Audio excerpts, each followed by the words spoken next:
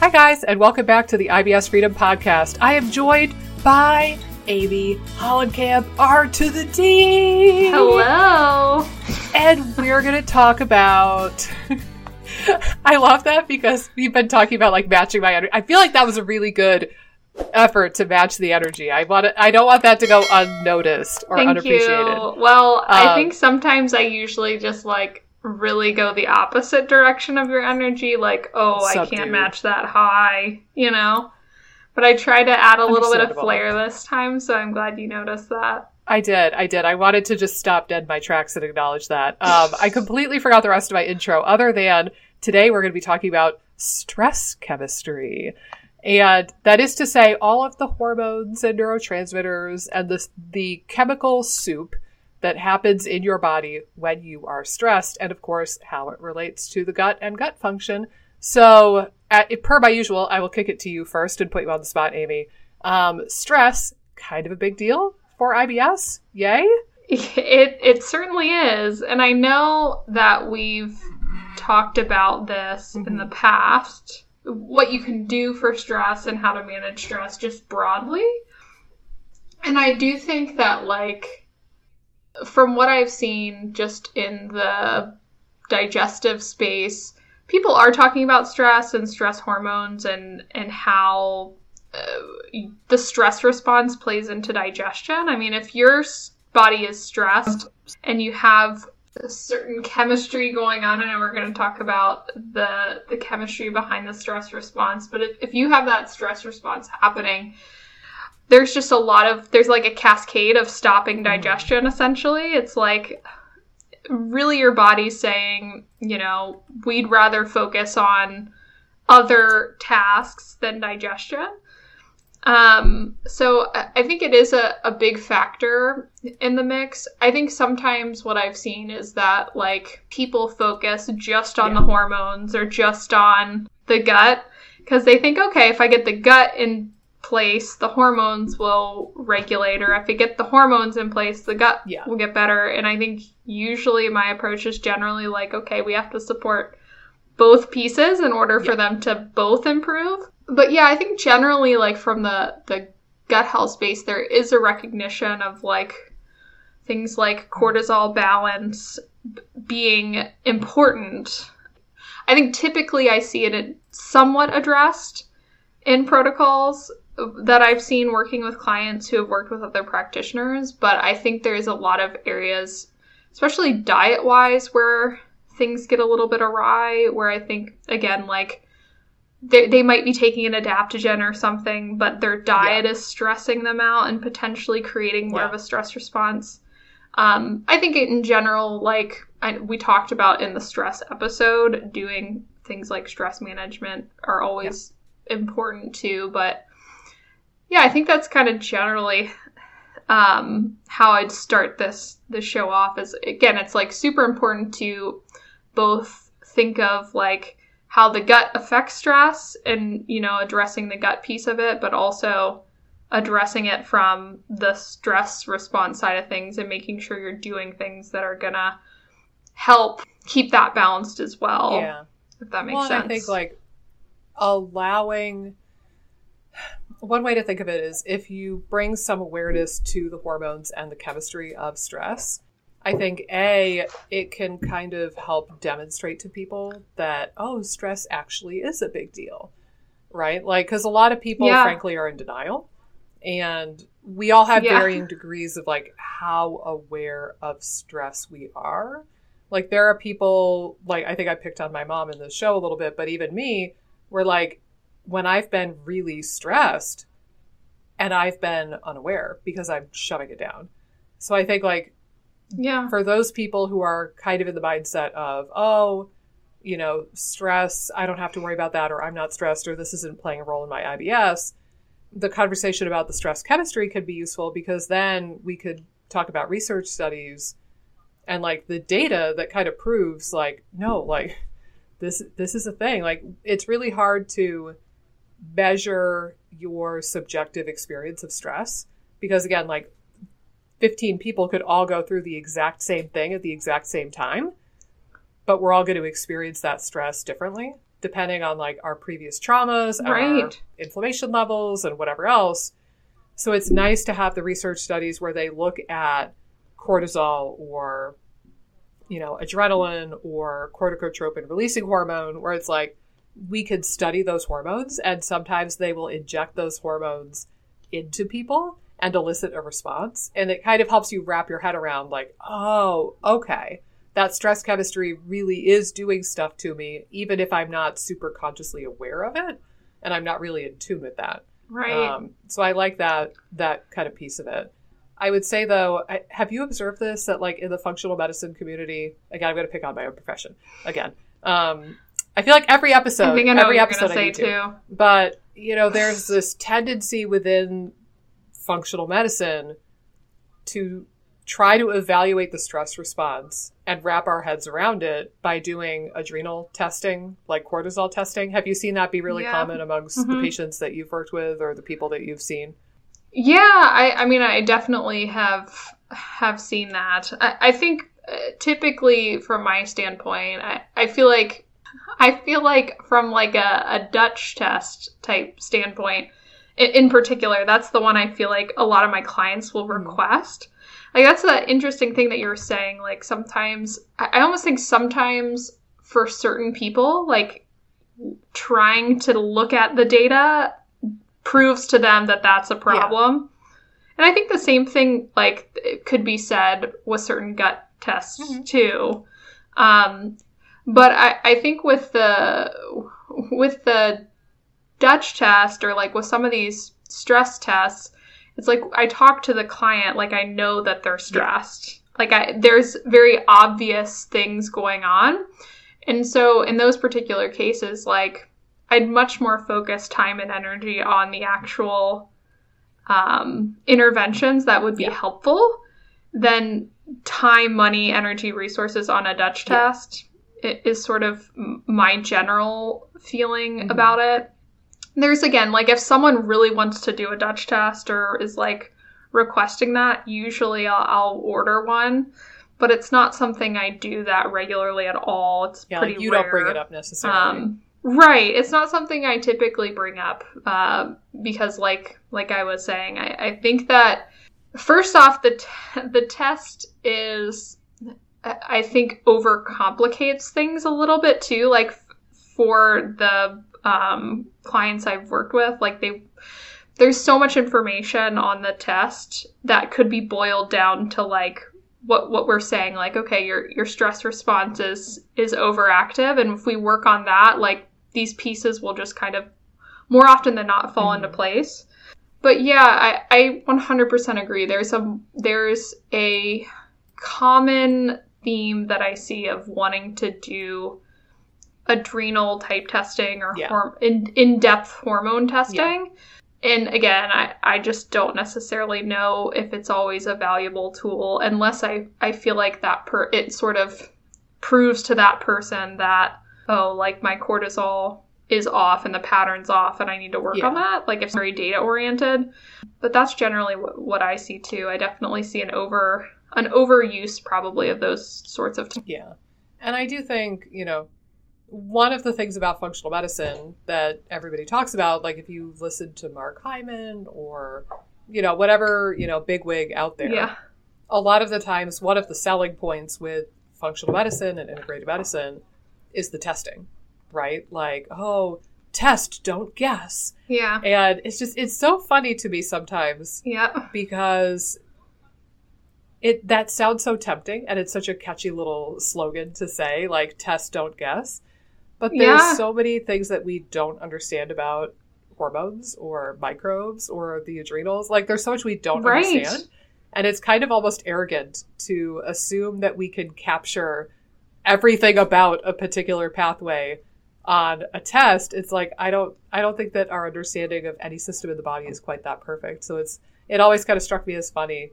But yeah, I think that sometimes people use it as an excuse to not tune into their body as much. If I have somebody who they self-assess, stress is like 2 out of 10, and I'm really suspicious that they're just deeply out of touch with their stress, like maybe that would be a point where I would entertain the thought of doing a test like this. But, generally, I haven't used adrenal tests in years because I haven't found them to be helpful. And I don't know, did I ever tell you that I got an adrenal test done years ago? I don't remember if you did. So right after I graduated from grad school, I knew I was stressed. And my response, being like into functional medicine, was, okay, I'm going to try to quantify that. I'm going to try to get some objective information about that. So I don't even think I had my license yet. I think I was in that limbo between graduating and licensure. And I had a colleague order a adrenal salivary index for me. And for those of you who don't know, it's basically you spit into a tube 4 times, and it's 8 a.m., noon, 4 p.m., 8 p.m. or something. And you're measuring the rhythm of cortisol throughout the day. And I had a colleague order this for me, again, because I had the perception that stress was a big deal. And that test came back and it looked flawless. There was 1 point was 1 point out of range or something really obnoxious. Otherwise, it was a beautiful rhythm. And that test allowed me to live in denial for longer because I saw that test result and I said, wow, that actually looks really good. I guess stress isn't a big deal for me. Okay. And I just wiped my hands of it and I ignored that piece of my health for many years after that. And it was only years and years later that I realized, oh, those tests are actually quite deeply flawed and probably a waste of money. Yeah. And I knew enough to get the test because I knew I was stressed. I should have just listened to that and saved the $125 or whatever the test ended up being. And right. I feel like such a knucklehead now. Right. But it's really tempting to try to measure stress chemistry and get a quantity of it. Right. I don't think it's really fruitful. Yeah, I think again, I think too, it goes back to maybe getting too lost in the testing. You're investing all this time, energy, and resources into the test. But if you just look at your case a little bit deeper and invest some of that time, energy on actual interventions, that might be helpful. I think that's a lot better use of your time, energy, and money than doing some of these tests that, again, would tell you something I would say should tell you something that you already know, but you have said, sometimes it's hard. It's so funny that you bring this up because I had a client literally last night who was talking to me and was the whole call was stress. You could see the stress, feel the stress. Yeah. You could see him totally stressed out. Yep. But then he was like, oh, I'm not stressed. And I'm like, whoa. Let's rewind. Everything that you're telling me is stressed, but there's, and I think with the SIBO space too, the whole process of dealing with SIBO and the different opinions and probably the trauma going through a lot of the functional or conventional interventions that can sometimes not be fruitful. That's kind of the stress that I was seeing from this particular person. Of itself. Right. It's trauma. And I think that that trauma sometimes goes unnoticed too, because they're well, I'm not stressed about my job, or I'm not stressed about my relationships, or I'm not stressed. And I think sometimes, you're saying, that SIBO trauma can be a huge factor. And I think, again, there can be dietary stress as well that people don't see either. Some of these physical stressors that we think of stress as a very mental, emotional thing, but if you're not sleeping, or you get injured, right, those sorts of things can also affect your stress chemistry as well. So it's always interesting. The more the more I talk to people and work as a practitioner, the better I get at spotting the individuals that do sort of rate a lower stress point, and then we're talking and it's wait, rewind. I don't know, maybe we need to dig deeper on the stress side of things. But it's kind of reading the situation and reading kind of between the lines sometimes with talking to people about stress to figure out if that is a is a bigger factor. And I think usually it's a factor for most people. It's just to like what extent that's driving some of the GI dysfunction. Yeah, to what extent is it driving what's going on versus playing a secondary role, and to what extent are you aware of it? I think are the two biggest variables. Right. For sure. And, you know, and I'm pretty sure we've talked about this on the podcast before, but I'll bring it up again, is that I do find that a lot of people, frankly, get triggery when I bring up stress. I mean, not as much now because I'm better at like my delivery and how I bring it up. Yeah. But I know like I have had patients actually like lose it and get really like in my face and angry at me for just bringing up the word stress. And I think it's really a trauma response, because in conventional medicine, and even sometimes in functional medicine, people who frankly don't get it, and maybe they've never had SIBO before, they've never had IBS before, they don't know like where your headspace is at. Like the people who are out of touch for whatever reason will oftentimes bring up stress as this like very shamey, blamey, like dismissive thing. Like, oh, you're just stressed. Like, you know, just get over it and your IBS will go away. See you never. And it's like, you know, like they wash their hands of you, or like, you know, oh, you're just stressed. If you would just meditate for an hour every day, you know, your SIBO will go away. And it's like, well, there's other stuff too, usually by that point. Like there's nutritional factors, and there's like lifestyle stuff, and there's maybe SIBO. So it's not that stress is ever the only reason why you're in the pickle that you're in, but it's like, I just find that conventional medical doctors, and actually quite a lot of integrative people, approach stress as this very like, I think I'm going to get a little bit deep on this. I think it's a move to protect their ego sometimes, because it's almost like, oh, the things that I recommended to you didn't work. Well, clearly I wasn't the problem here. You are. Or like, my recommendations were not the problem here. You must just be weird. Or you just must be so stressed that my magical PPI or whatever can't take effect. And it's like this bullshit ego stuff of like, you know, it's either bullshit ego saving, like, obviously me and my drugs aren't the problem, or me and my supplements aren't the problem. You must be the weird one. Or this dismissive, like, well, I've got nothing else for you. You just must be stressed. See you never kind of dismissive tone. Right. But then a lot of people have experienced that from their other providers. So then when somebody like you or I brings up stress in like a very real way, some people can get really triggered because they're like, nope, I'm not going down this path again. Like this was really upsetting, and this person doesn't get it, and they don't get me, and like I feel unheard, and I'm never going to get better. And it kind of triggers that whole like cascade of awfulness for people. But now, like I said, I've gotten better in recent years of like bringing it up in a way to say like, it's, you know, I don't think that you are stressing yourself into having these migraines, or I don't think you're like intentionally stressing yourself out, but we do need to have a real conversation about this if we're going to untangle all of the web of dysfunction that your poor body is dealing with. And yes, stress is one of those threads.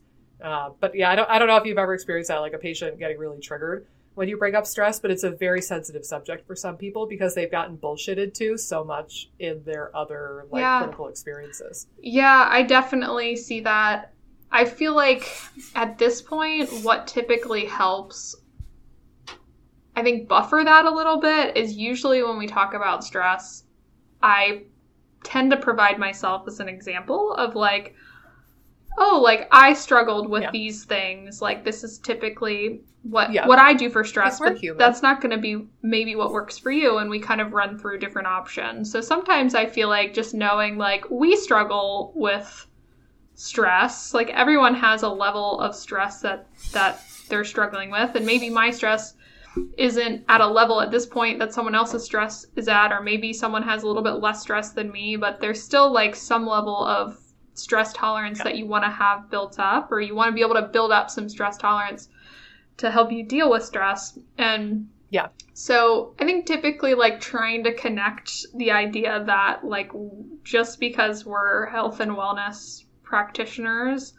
doesn't necessarily mean that we don't have the same issues or problems with stress that everyone else deals with. So yeah, I do think that sometimes helps like ease into the conversation a little bit. Mm-hmm. And I think, too, what helps me sometimes ease into the conversation is, like, talking about stress from, like, a physical standpoint, too. Mm-hmm. Yeah, like what it does to the body. Right. And I think even, like, again, having some of the gut stuff that's going on or some of the dysfunction that's going on could create more stress internally. Mm-hmm. How things like sleep, diet, other lifestyle things could be promoting stress. So I think I like to view it as a pretty broad category as well, which I think a lot of people kind of view it as like a mental emotional thing, which I think is a limited way to look at stress. I think also a lot of people view it as a character flaw. Yeah, for sure. Like it's a weakness. You know, like, yeah, like, I should be able to do this. I should be able to suck it up, Buttercup. I should be able to, you know, on and on and on and on and on. And it becomes this, like, background, like, view of yourself of, like, if you acknowledge that you have stress, then you're weak and you're less than. And you're, like, you won't be loved or you won't get the promotion or whatever it might be. And I know, like, for me, it's been difficult. Like, I've been more stressed for sure the last, you know, while. I don't even know. I don't know how to quantify it. But, like, 2020 was stressful just because, like, being a business owner, like, you don't know, like, how the world's... A, what's going to happen to the world, but B, like, what's going to happen with my business? Yeah. Like, are we going to be okay? And then it was, like, in the fall, I had way too many things on my plate, like starting this podcast with you, which was the best out of all of them. But nonetheless, I just had a ton on my plate. And so kind of like the fall through to about now, I've been more stressed. And I've noticed just like how it's affecting my body.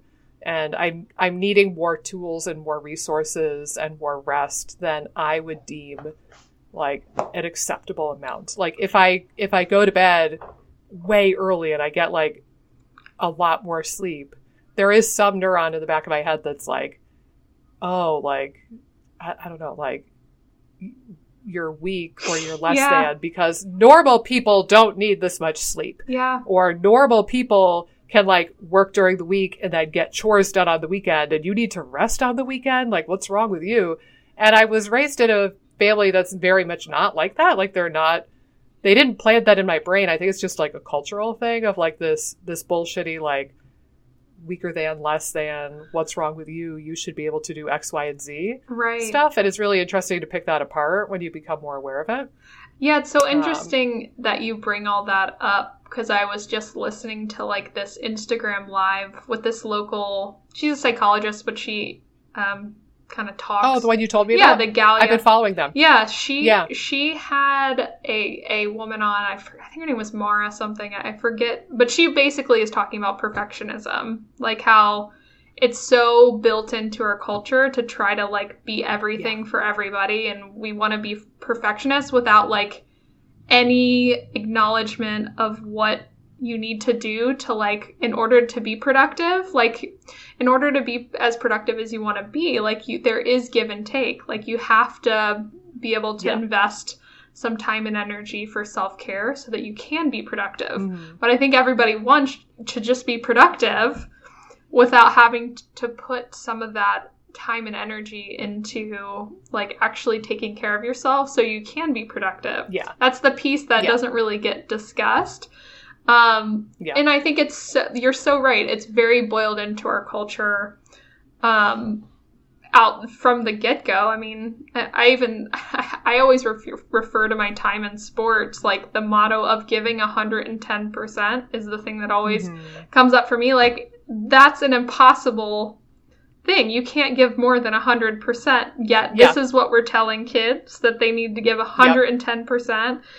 So I think that, you know, the idea of self-care managing stress is just not valued at all in our culture. So it like I think there's just these innate barriers within each person to want to be like everything for everybody, super productive, like kind of perfectionist type mentality. And I struggle with all these things. It's hard to combat them, but I think there's definitely cultural things going on underneath all that stuff that could be creating problems for a lot of people. Yeah, I think it's in the background. Again, it's like, how aware of it are you? Yeah. Oftentimes. Because it's kind of the deeper layers that are planted there, not consciously by us and not consciously by people in our lives. Sometimes it's just like we observe it enough. Right. And I remember too, like, you know, we'll have to do a whole episode about like athletics and the gut at some point, like physical performance. Because, you know, when you said that, it made me think of when I was a rower. And yeah, there was like this culture with rowing on my team where it was like, you know, you want to get in the best boat, but then you want to be like the best person in the best boat. Right. So that your seat is really secure and like they'll never move you to the second best boat. And I remember like we practiced in the morning, every morning. And then we usually had weightlifting afterwards, like every other day, like 2 or 3 times a week, we would go weightlift. But then we were expected to do a second workout, which sometimes was a third workout. Like we were expected to do an afternoon workout also. And we're college students and we're trying to keep up with coursework. But like we were expected to do, you know, the rowing workout from like 5:30 to 8. And then weightlift from like 8:30 to 9:30 or whatever it was. And then go back to the gym in the afternoon or evening and do another workout. And like the people who didn't do that extra workout were berated or shunned by the coach. And he would make such a big deal out of it. And like the people who did do it were so praised that again, it further ingrains this like, oh, I want the coach to look favorably on me. And like, I want to be like a good teammate. And like, you know, I would start to beat myself up if I didn't get that extra workout in every day. Yeah. But then I think I overtrained myself. And I think a lot of my teammates did too. And then we had a lot of girls who herniated discs or blew out their back or blew out a knee. And it's like, oh, well, because you're asking like 20-year-old girls to work out basically 3 times a day, which is preposterous, actually. Like we're not Olympians. Like maybe some of us want to be eventually, but like right now we're just in college. And, you know, there's a fine line between like pushing yourself and like being all that you could be and breaking stuff. Yeah. And I feel like we were always striding that line. So it's interesting you brought up athletics because it was definitely that like 110%. Yeah. If you give anything less, you're not like a good teammate or a good whatever you are. Right. And I think like the thing about athletics that's so interesting to me, especially with female athletes, is that like there are potentially very clear physiological signs of stress too. Mm-hmm. I'm thinking of like the female athlete triad. I don't know if you've kind of dove into that, but it's like anemia, kind of disordered eating patterns, or just not eating enough for the level of activity that you're doing. Mm-hmm. And then like, losing your period, amenorrhea, osteopenia, like those types of things that are really common in like, especially female, like endurance type athletes. To me is all stress. And I was sort of in some of those. I think rowing would be considered, depending on the length of time, was it endurance or was it more? Yeah, we had a nice sport because it fluctuated. So in the spring, you do sprints that only last like 7 or 8 minutes typically. And then in the fall, you do longer, like, 20, 25, 30-minute races, like 5 or 6K races. So we kind of got a little bit of both depending on the season. And we did a fair amount of weightlifting. So yeah, I don't I don't remember a lot of my teammates having the female Yeah. athlete triad necessarily. Like, because it's not a sport where typically being really thin Yeah. is ideal. It's like you would actually rather Yeah, be a bit for muscular sure. so that you can like really Yeah. propel the boat.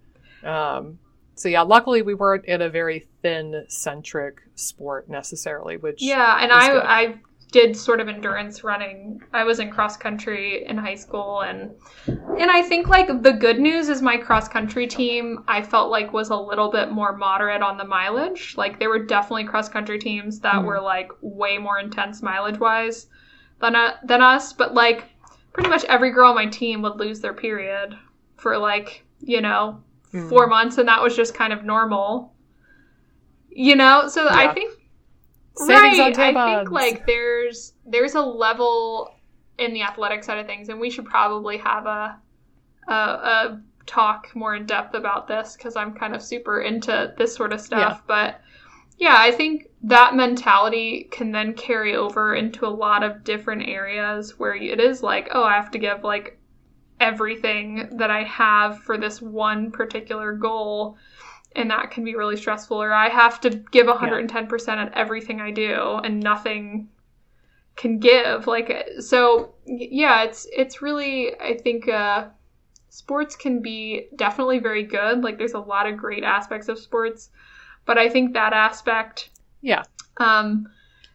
is a little bit trickier. And I tend to also see that most of the coaches are more male, or the ones that I had were more male, which I think, I don't know, this is going down a rabbit hole, but kind of, I don't know, there was more of that. Kind of like that, like Right, aggression almost, and that like right, go there get 'emness. wasn't like a mother hen type environment with a lot of the more intense sports that I played. It was, and I always did better with that sort of coaching style. There were definitely a few good coaches I had that were like more encouraging versus like scary. Like I definitely had my fair share of scary coaches. That is enough to like put you into fight or flight state just sort of being around them. Yep.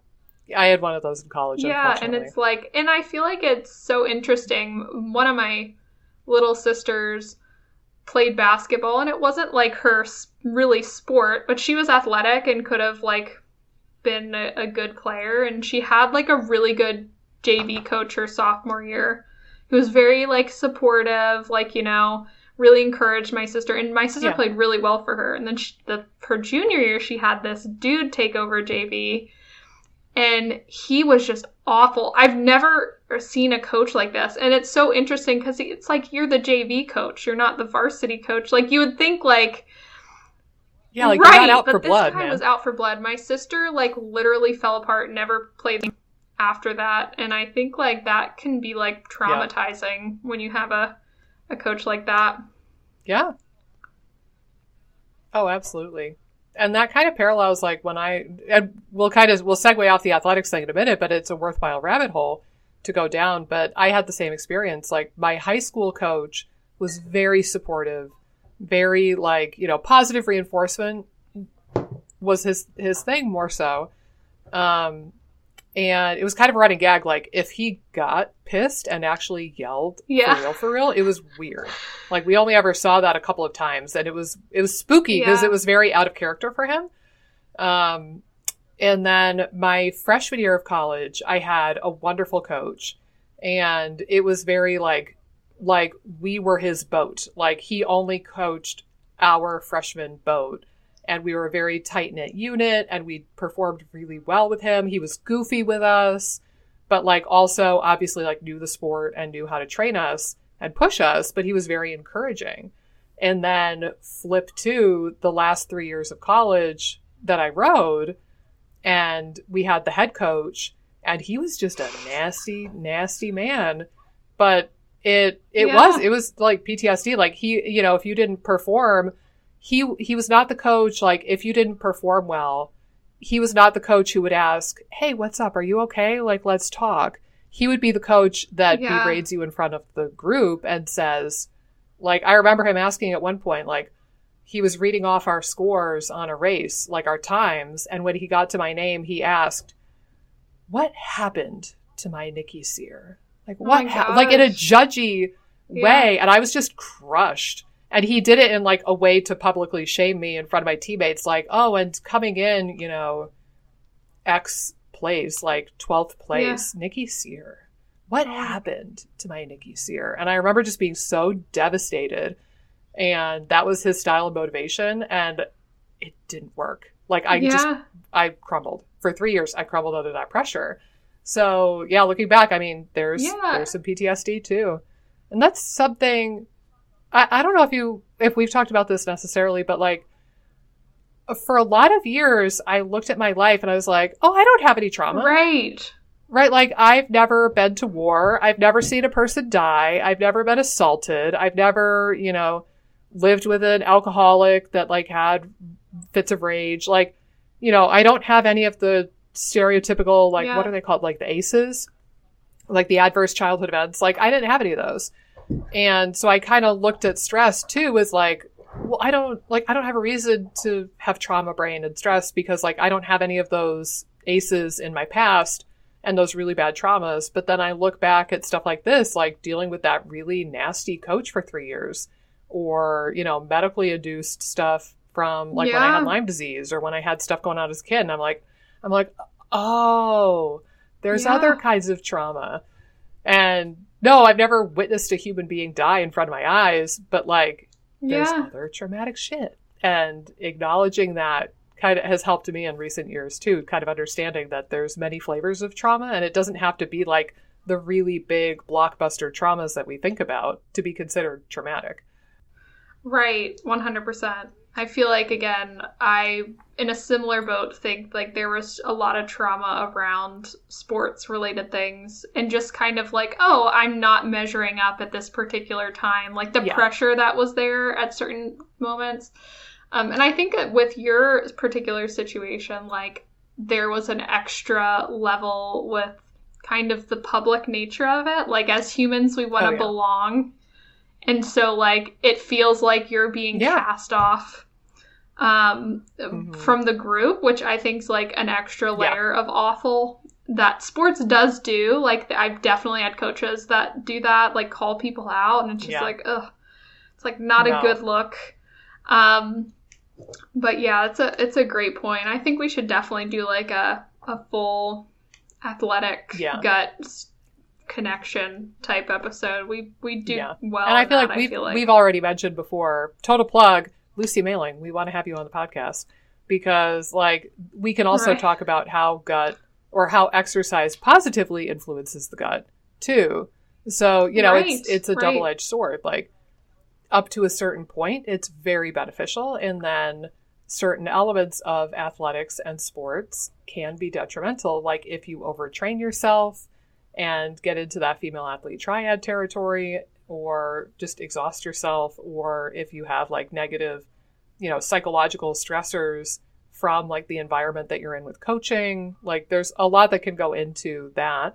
But let's, I have no concept of how long we've been recording, but shall we talk about a little bit of the stress chemistry itself, of what we promised the dear listeners? Yes. Yeah, you can go ahead and jump into it. So I'll preface this conversation though with recall that in my humble opinion, testing for some of these things in blood is probably a waste of time and money for most people, I would argue, with the caveat, if you think you have the autoimmune disease, Addison's disease, like if you have those symptoms, then I think measuring like blood levels of cortisol might make sense. Shy of Addison's, I don't know. But what I'll share is that your glands don't make stuff on their own, right? Like your thyroid gland doesn't just make thyroid hormone because it makes it when your brain tells the thyroid to make more hormone. And that's what we're measuring in TSH when we get that test done. Similarly, the adrenals don't make anything just because they want to. They wait for the command from the head honcho upstairs. I'm pointing to my brain. For those of you on the audio only, I'm pointing to my head. And so we have this cascade where part of the brain, the hypothalamus, I think if I remember correctly, makes something called corticotropin releasing factor or hormone, depending where you're reading it. And then that corticotropin releasing hormone tells the adrenals to make all of their adrenal stuff. And then we get the cascade of like what oftentimes is called the stress hormone, cortisol. And that does a whole bunch of stuff to the body. What I've seen, like I was just revisiting this recently because I was polishing up like the stress vagus nerve portions of my online course.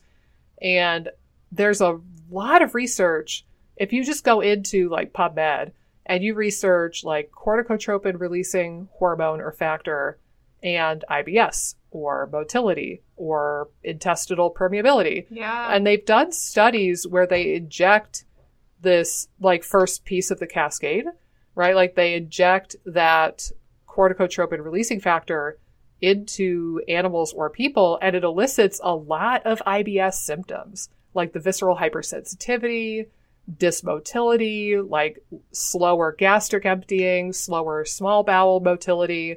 And typically with like really acute stress, it's going to accelerate colon motility and peristalsis, which results in kind of like this double whammy of you have diarrhea in the moment because your colon is being stimulated.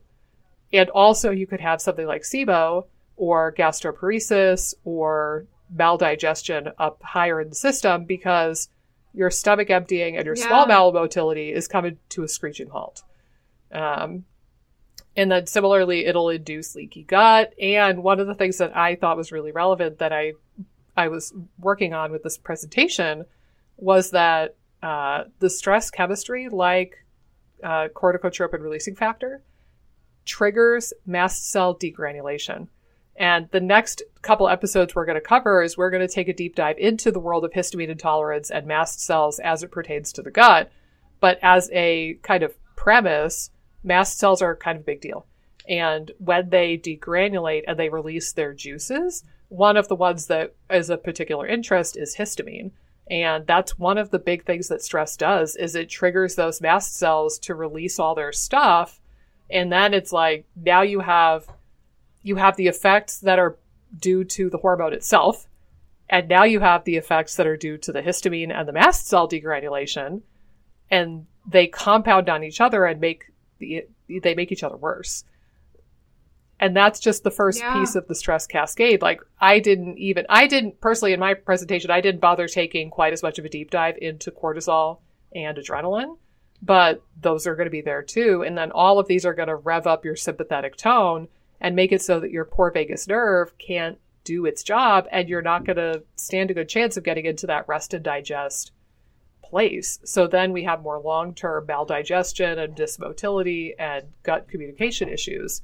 But that's kind of my executive summary is that if you kind of go down the rabbit hole and search for like these different chemicals, they've done some interesting studies where they actually inject it into people or animals, and it does elicit very IBS-y sounding symptoms oftentimes. Yeah. No, for sure. And I really like that you bring up, it's not just about like what's happening acutely, it's how like that stress response over time like could basically weaken your parasympathetic because you're now sort of locked in sympathetic that isn't turning off. And there is like a reason that we have a stress response. So it's not that the stress response is necessarily a bad thing. But it's more like if that cannot be turned off well, or if like the systems aren't balanced, if it's not balanced with your parasympathetic system, then that's where the real trouble lies. So no, I really liked that summary. I think it's a great summary, and it's really interesting too. Like, I feel like everyone's had those moments where they've had like the stress diarrheas. I know I have. It's funny we talked about sports because most of the time, like before cross country meet, I would have the worst poops. We're twins. Further proof that Amy and I are meant to be people. Observe. Yeah. Like, but yeah, I think that it's one of those things where like that whole cascade response from like an evolutionary standpoint is like, we're not going to send as much resources to the gut anymore. We're going to send it to the limbs because we think like you are under attack, essentially.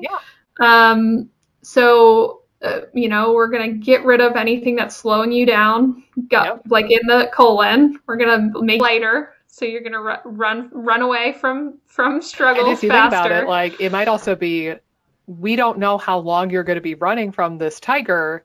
So, you could be running for the next 20 hours. We don't know. We might as well just poo right now, get that over with, because it's better to do it right away than to stop midway through a long run from a predator.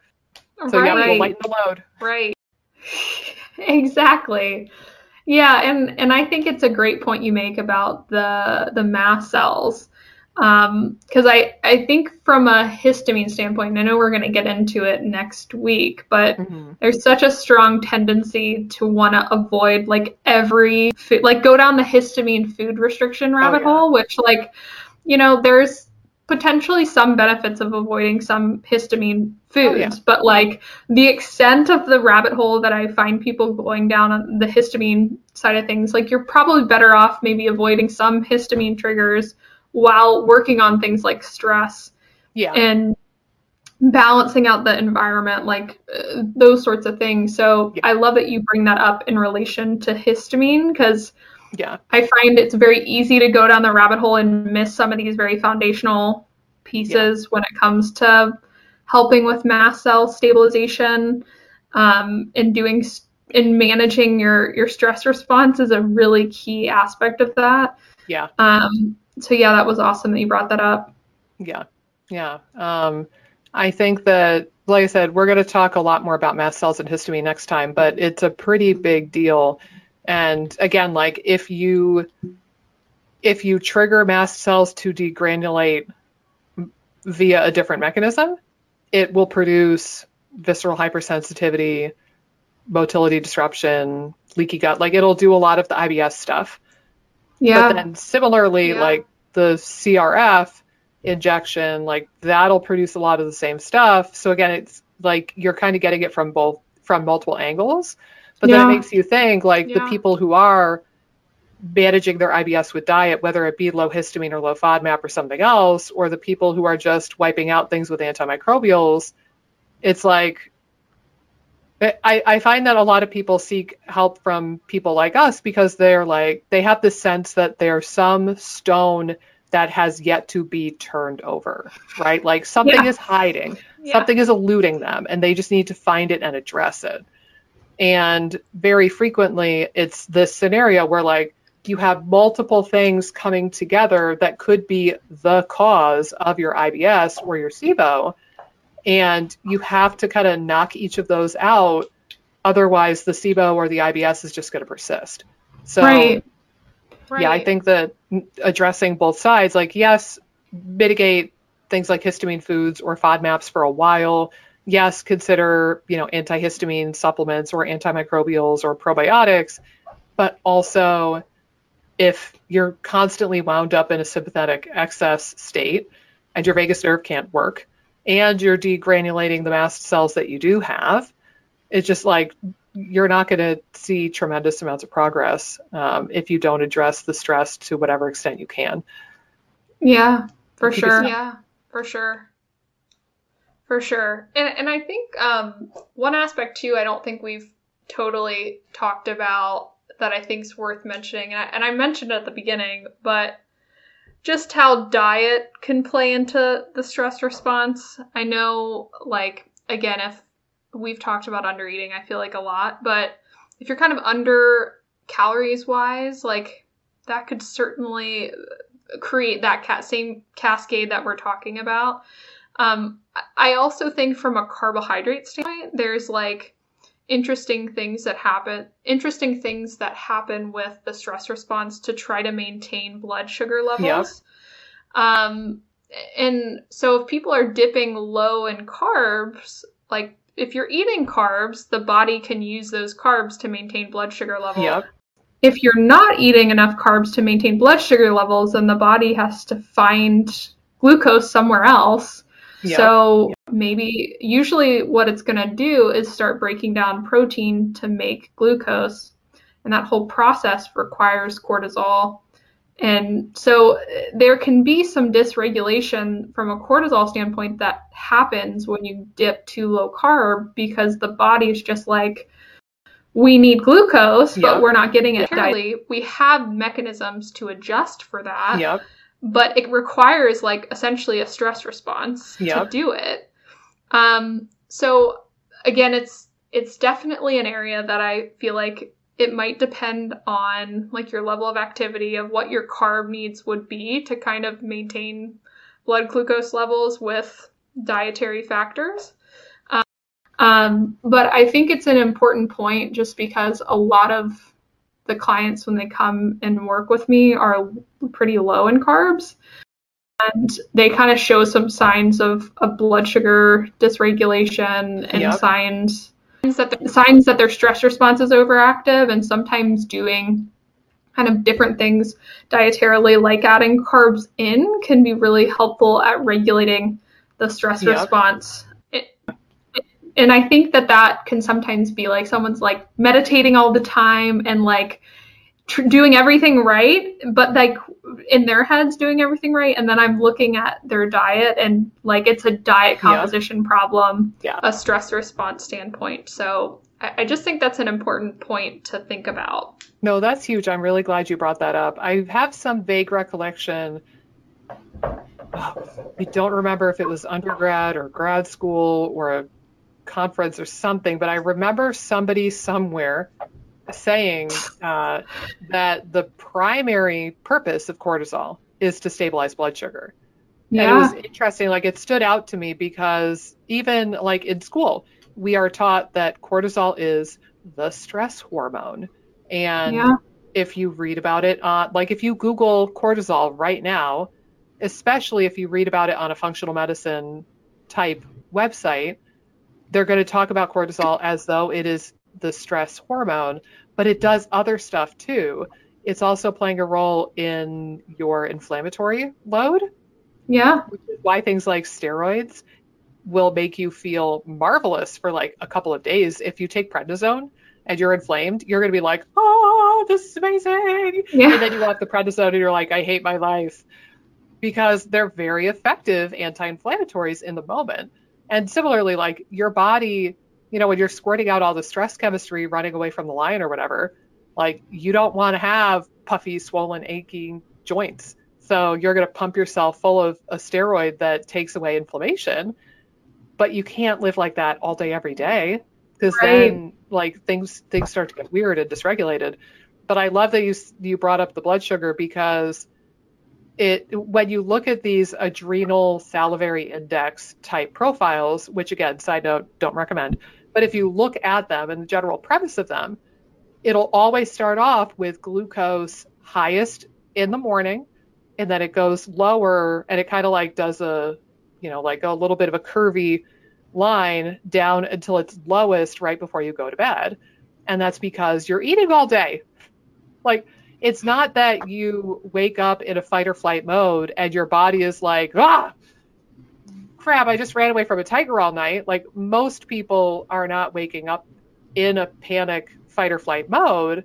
It's just that as you slept for longer and longer and longer, and you didn't eat anything, ideally, unless you're like sleep eating, but as you sleep for longer and you go longer without food, your body is going to naturally rev up cortisol so that you start pulling blood sugar out of the liver, and you start breaking down that glycogen and breaking down other tissues in the body in order to stabilize your blood sugar. If you didn't have that, you would either be massively hypoglycemic and go into a coma in the middle of the night, or you would wake up starving every single night of your life.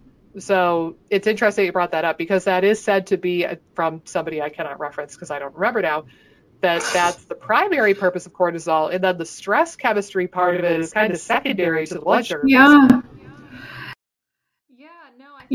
I think it's interesting too that you brought up the sleep side of things, because I usually think, if someone's waking up in the night at 2 or 3 or 4, before they need to wake up, that can be like your blood sugar not being well regulated at night and having to promote a lot more cortisol earlier than like typically. Like usually if someone has good blood sugar balance and you might have glycogen stores to use to create more blood sugar, you kind of get to that point where you're running out of sources of glucose to use. The body's going to start pumping out cortisol probably a lot earlier than it would if your blood sugar was more balanced or you had some of these glycogen storage stuff.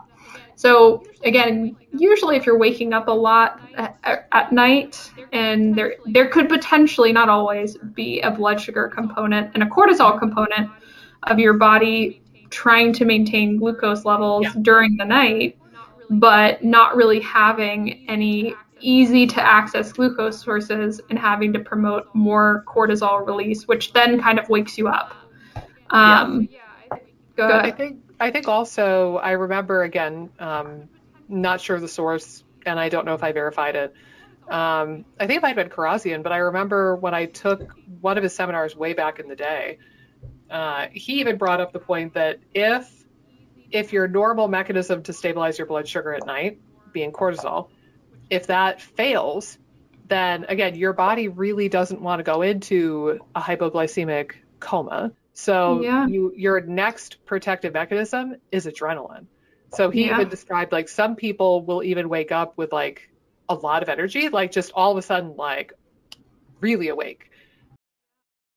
That actually might be that your body is giving you a squirt of adrenaline, because adrenaline will also pull glucose out of tissues and stabilize your blood sugar very quickly, but it's also going to wake you up really quickly and give you a lot of energy. So he even described that as like the fail-safe. If cortisol is not able to maintain your blood sugar for you, your next in line is adrenaline. And then it can really mess with your sleep then if you're pumping out adrenaline in the middle of the night. For sure. No, that's all really interesting. It's crazy that the body has so many adaptive ways to regulate glucose, but it makes sense. Like, it's such a precious thing.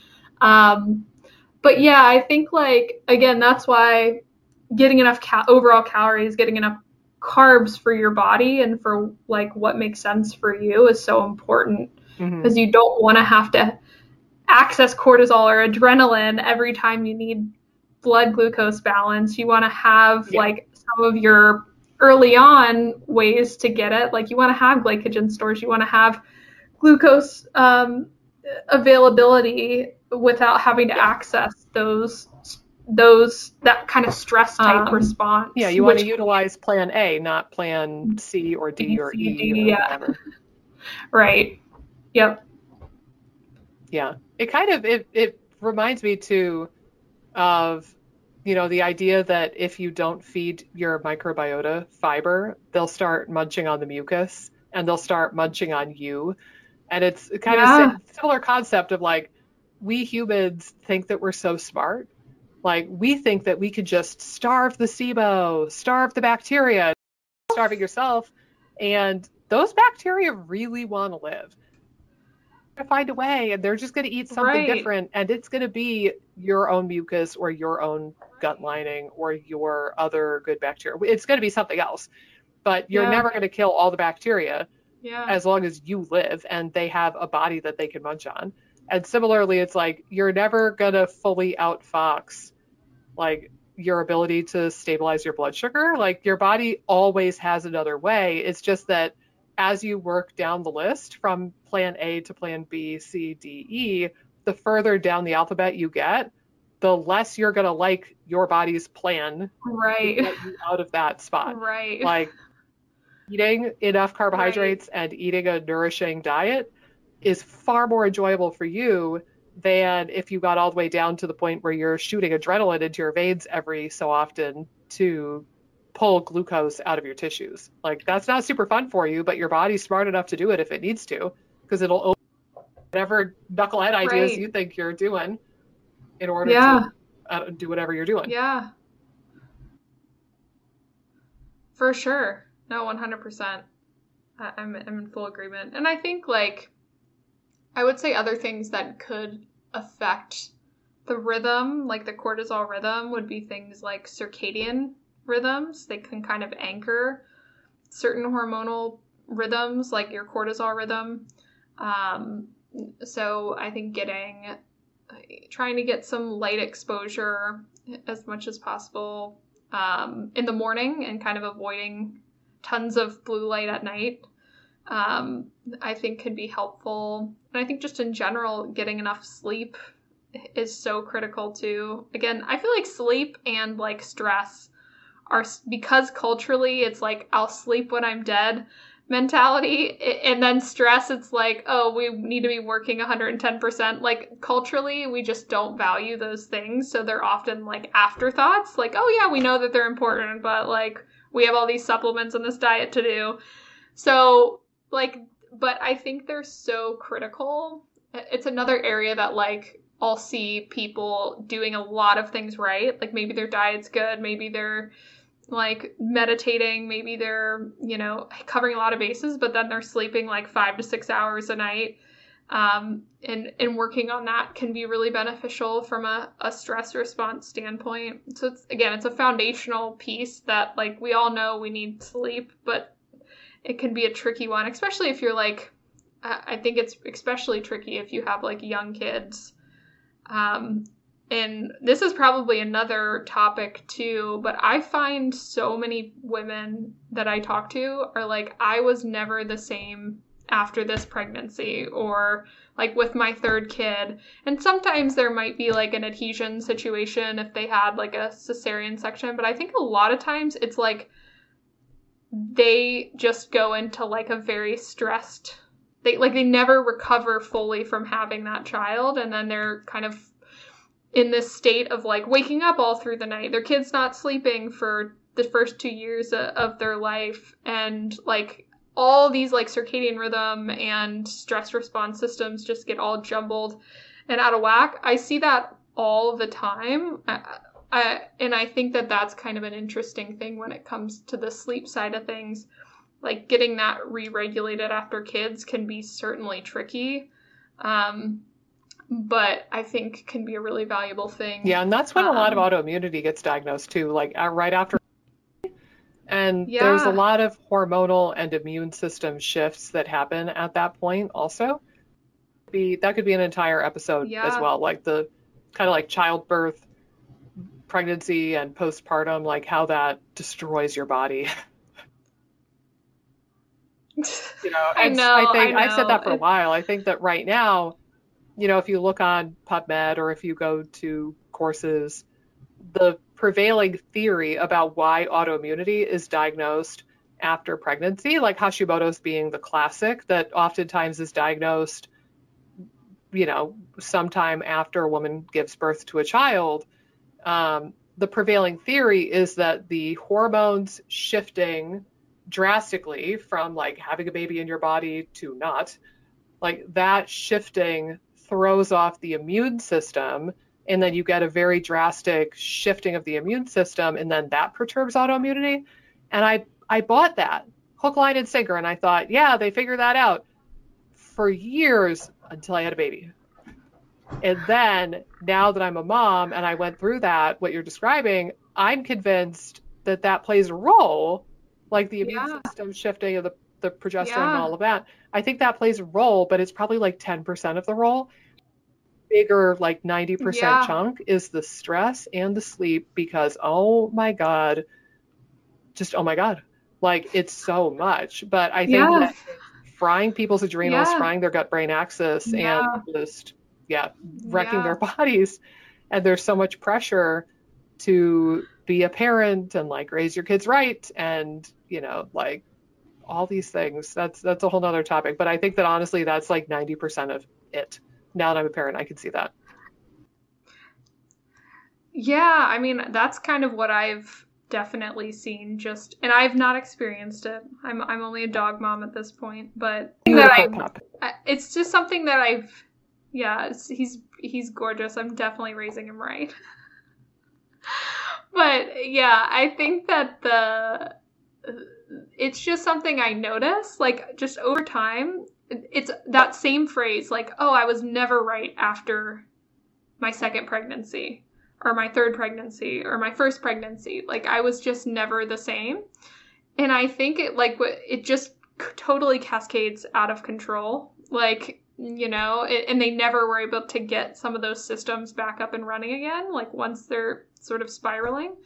But yeah, it's an area that like I think super interesting, but I think it really does come down to like the basic like circadian rhythm, stress response stuff just getting all jacked up, and maybe becoming more like what you're saying, sympathetic dominant, what we talked about earlier, and then the ability to access that parasympathetic becomes majorly disrupted. So yeah, it's definitely an area that I'm nervous about becoming a mom if that ever happens. You'll but know I feel things like ahead I'm of time, equipped. though. Right. I'm equipped with the knowledge, but I think there's always going to be more stress during that standpoint. There's always going to be some stress. So like the idea that you can avoid stress during that time is unrealistic. Like Beyonce level famous, rich. Like if right. you're, like Oprah level rich, you can hire everybody. Like you could just hire an army of people to like be with your kid 24/7 and hold them and interact with them and breastfeed them for you, and I don't know, like do all the things, and then you get back in your silk robe and I don't even know what else, and like sip champagne and look at your baby. But yeah, if you're like a normal-ish person, I think there's going to be some sort of stress. It's just a matter of what. And they're wonderful and beautiful, and I wouldn't trade my daughter for anything, but oh my God, it was a lot. Yeah. Yeah. No, I think it's interesting because my sister just had a baby. So like she's in the throes of now going back to work this week. And then like just the process. And the good news is her work's really great. Like she's easing into it. So she's working twice a week, and then it'll gradually increase, I think, each month. She's a dentist, so she works, I think, 4 days a week.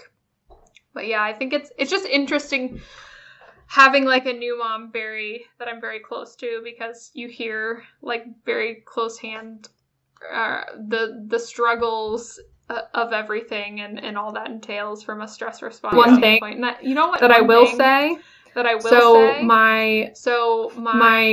husband's family, there is a lady in his family. It's like his stepmom's brother. So like his step uncle, his wife, his step uncle's wife. I believe she's oh man, this is gonna. I believe she's Thai. And I think they're in their culture. They basically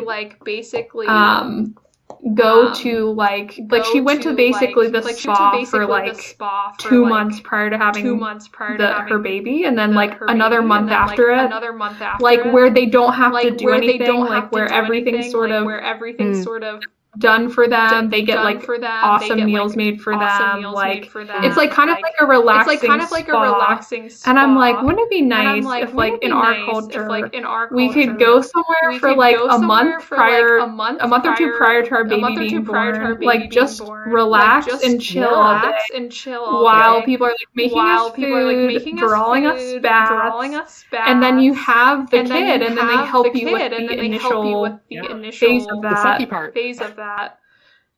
Right. I'm like, that would be amazing, because I think just in general we don't necessarily think about that, like as a culture that already doesn't think about stress enough, like as being important. We kind of put stress on the back burner.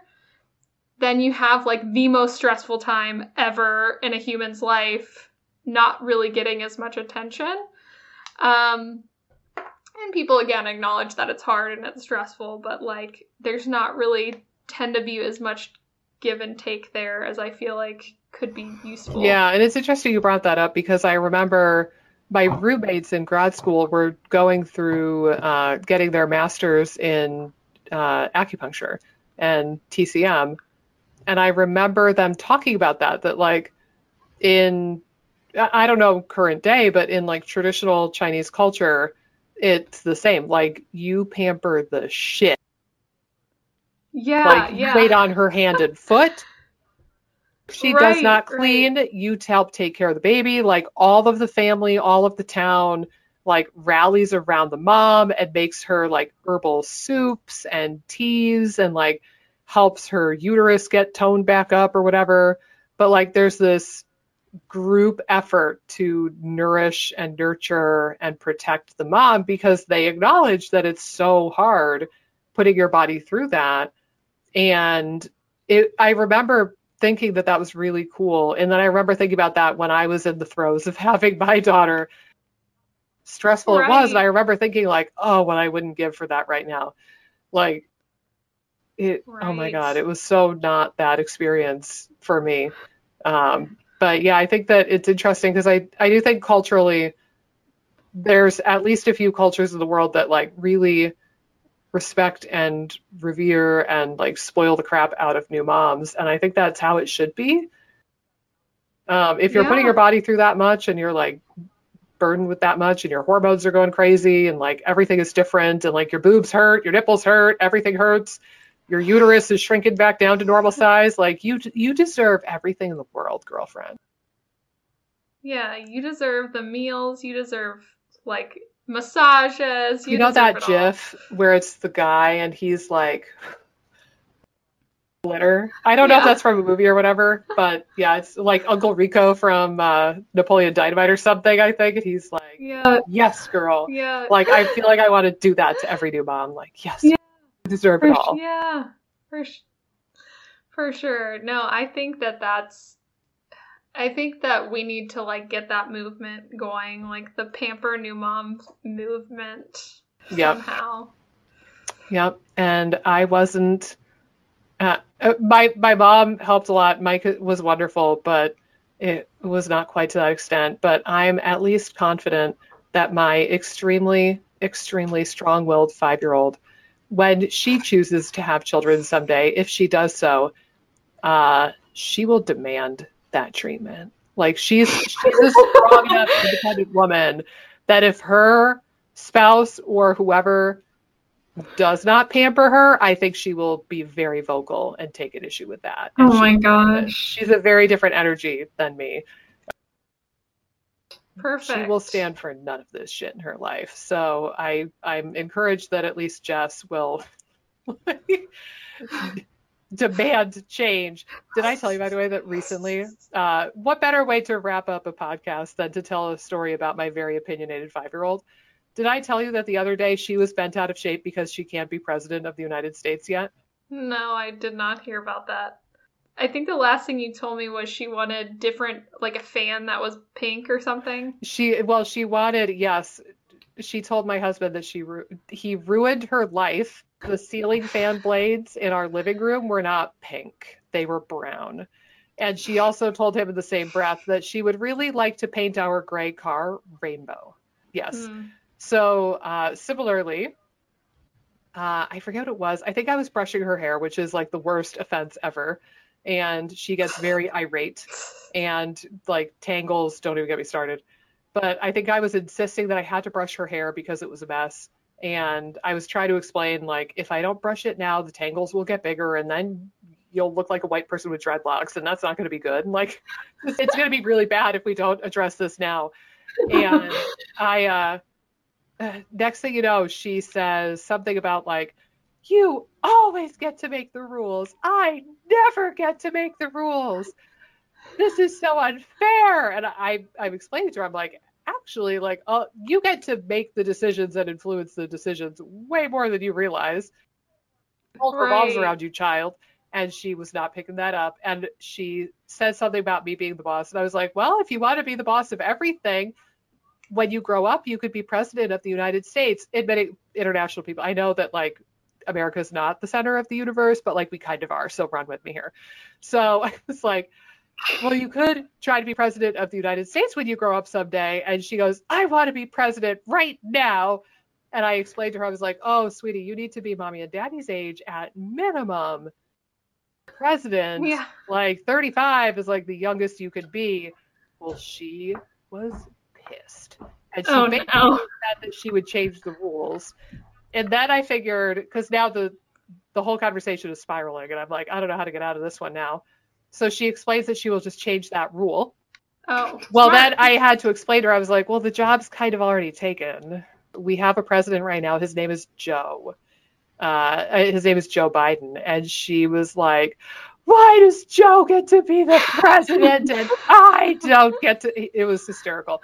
But literally, like, she was throwing shade at Joe Biden because she wants to be president, and why does he get to be president? And I tried to explain, like, I think he's kind of worked hard to get to this point, and he seems capable enough, and she was not having it. Oh my That is a glimmer into a day with Jess. Very strong-willed, very independent. She will be your overlord someday, dear listeners, so prepare for the reign of Jessica Dinezza sometime in the future. Just prepare, because she'll be the dictator you all knew would come someday. But for right now, we're containing her in the Dinezza household and keeping her at bay the best we can. So we've been warned. You've been warned. Okay. Officially. Yes. Excellent. Strong, independent woman. Love as it. I aspire to be. I don't know about I'm rooting for her. Amy's on board with our benevolent overlord to take I'm the on reins. board with it. I'm interested to see your policies. We'll all have pink fans and rainbow cars. So well, I'm into it. Okay, cool. I will let Jess know. She will look favorably upon thee. Okay, good. Tell her that I am for her policies and I'm in her corner. This is risky, but you might land yourself an advisory role, on the board of directors or something. So, excellent. It's a risk, but I appreciate what you're trying to do here. I will also put in the good word for you by showing her a video of your dog. And then Perfect. I feel like that'll really seal the deal, Yeah. Yeah. If you could please paint your car rainbow colored, then I think that you would pretty much have the job. Oh, cool. For sure. What if I paint my husband's car rainbow? Sold. Done. Excellent. Done deal. Well, guys, as I said, I don't know a better place than to wrap up with a story about your future overlord, my child, my 5-year-old Jess. So per our usual, I will remind you anyway, if you are watching this on the YouTubes, if you could please click the like button, the subscribe, the bell, all the YouTube-y things, leave a comment down below if you so choose, and share this with all of your friends, because obviously everybody needs this podcast in their lives. And if you are on some sort of app and listening to audio only, if you could rate us 5 stars in the App Store, then that would be super rad too. But we will see you next time when we talk about histamine and mast cells. I feel like we're going to need an actual drum roll effect for the intro of that one, because it's going to be a biggie. So I look forward to that. Amy, until next time, I bid you adieu.